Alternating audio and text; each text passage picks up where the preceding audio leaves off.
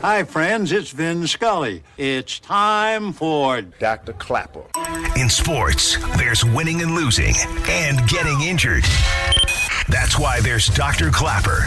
Dr. Clapper is the former head of orthopedic surgery at Cedars-Sinai. The Weekend Warrior Show with Dr. Clapper, presented by Cedars-Sinai. Hey, Dr. Clapper. How are you? Saturday mornings from 7 to 9. Silence is golden when you can't think of a good answer. Yes, Doc, I love your show. Now, here he is, Dr. Robert Clapper.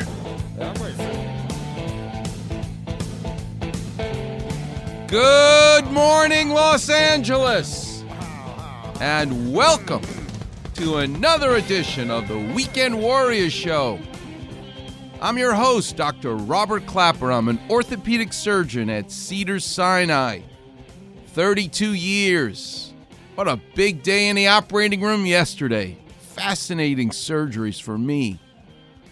One of the patients, one of the knee surgeries I did, 68-year-old woman, but when she was 8 years old, one leg started to grow longer and asymmetrical than the other, longer than the other one. They weren't equal. You take it for granted that both your legs are going to grow equally. Well, sometimes that doesn't occur. You want a Clapper vision? I'll give you a Clapper vision. Your femur, your thigh bone, is like a yellow pencil. Clapper vision. Right? So you have the shaft of the pencil, you have the eraser, and you have that metal clip that connects the rubber eraser to the yellow pencil. Well, if you look at an x-ray of your thigh bone, your femur, that metal clip towards the end of the pencil connecting the eraser, we look at that on the x-ray of your femur. If the shaft of the femur is like the yellow pencil, and the end of your femur, where it gets to your knee joint, right? The other top of your thigh bone is your hip, but the lower end is your knee joint. That's where the main growth plate is. That allows you to become taller. Well, your right leg and left leg need to grow at the exact same amount so that your legs are equal. Don't take that for granted. Sometimes that doesn't occur. And what do pediatric orthopedic surgeons do? When we see a kid where one leg is growing longer than the other, we call it an epiphysiodesis.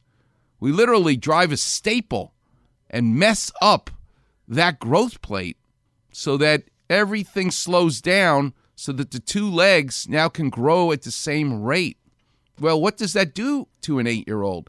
We intentionally scar the growth plate and the bone. So this woman grew to be an adult. Her legs were equal, but she wore out her knee.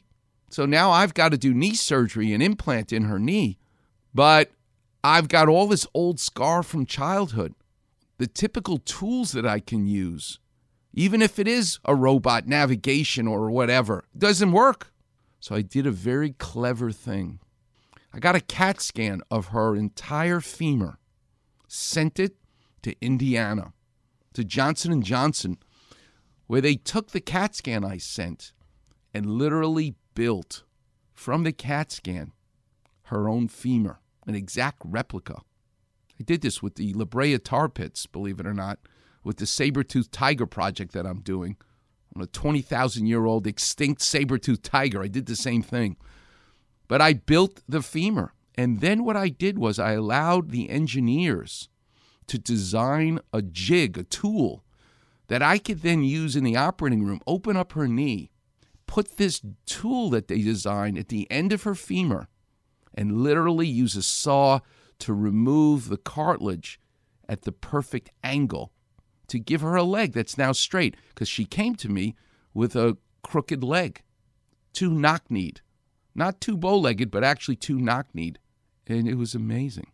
I opened up her knee, applied this jig to the end of her femur, which had been beautifully prepared, and zip, zip with my saw, God bless Abraham Clapper, my dad the carpenter, and I straightened her leg out, put the implant on. It was so elegant. It's so great to measure twice, cut once, in everything that you do in life.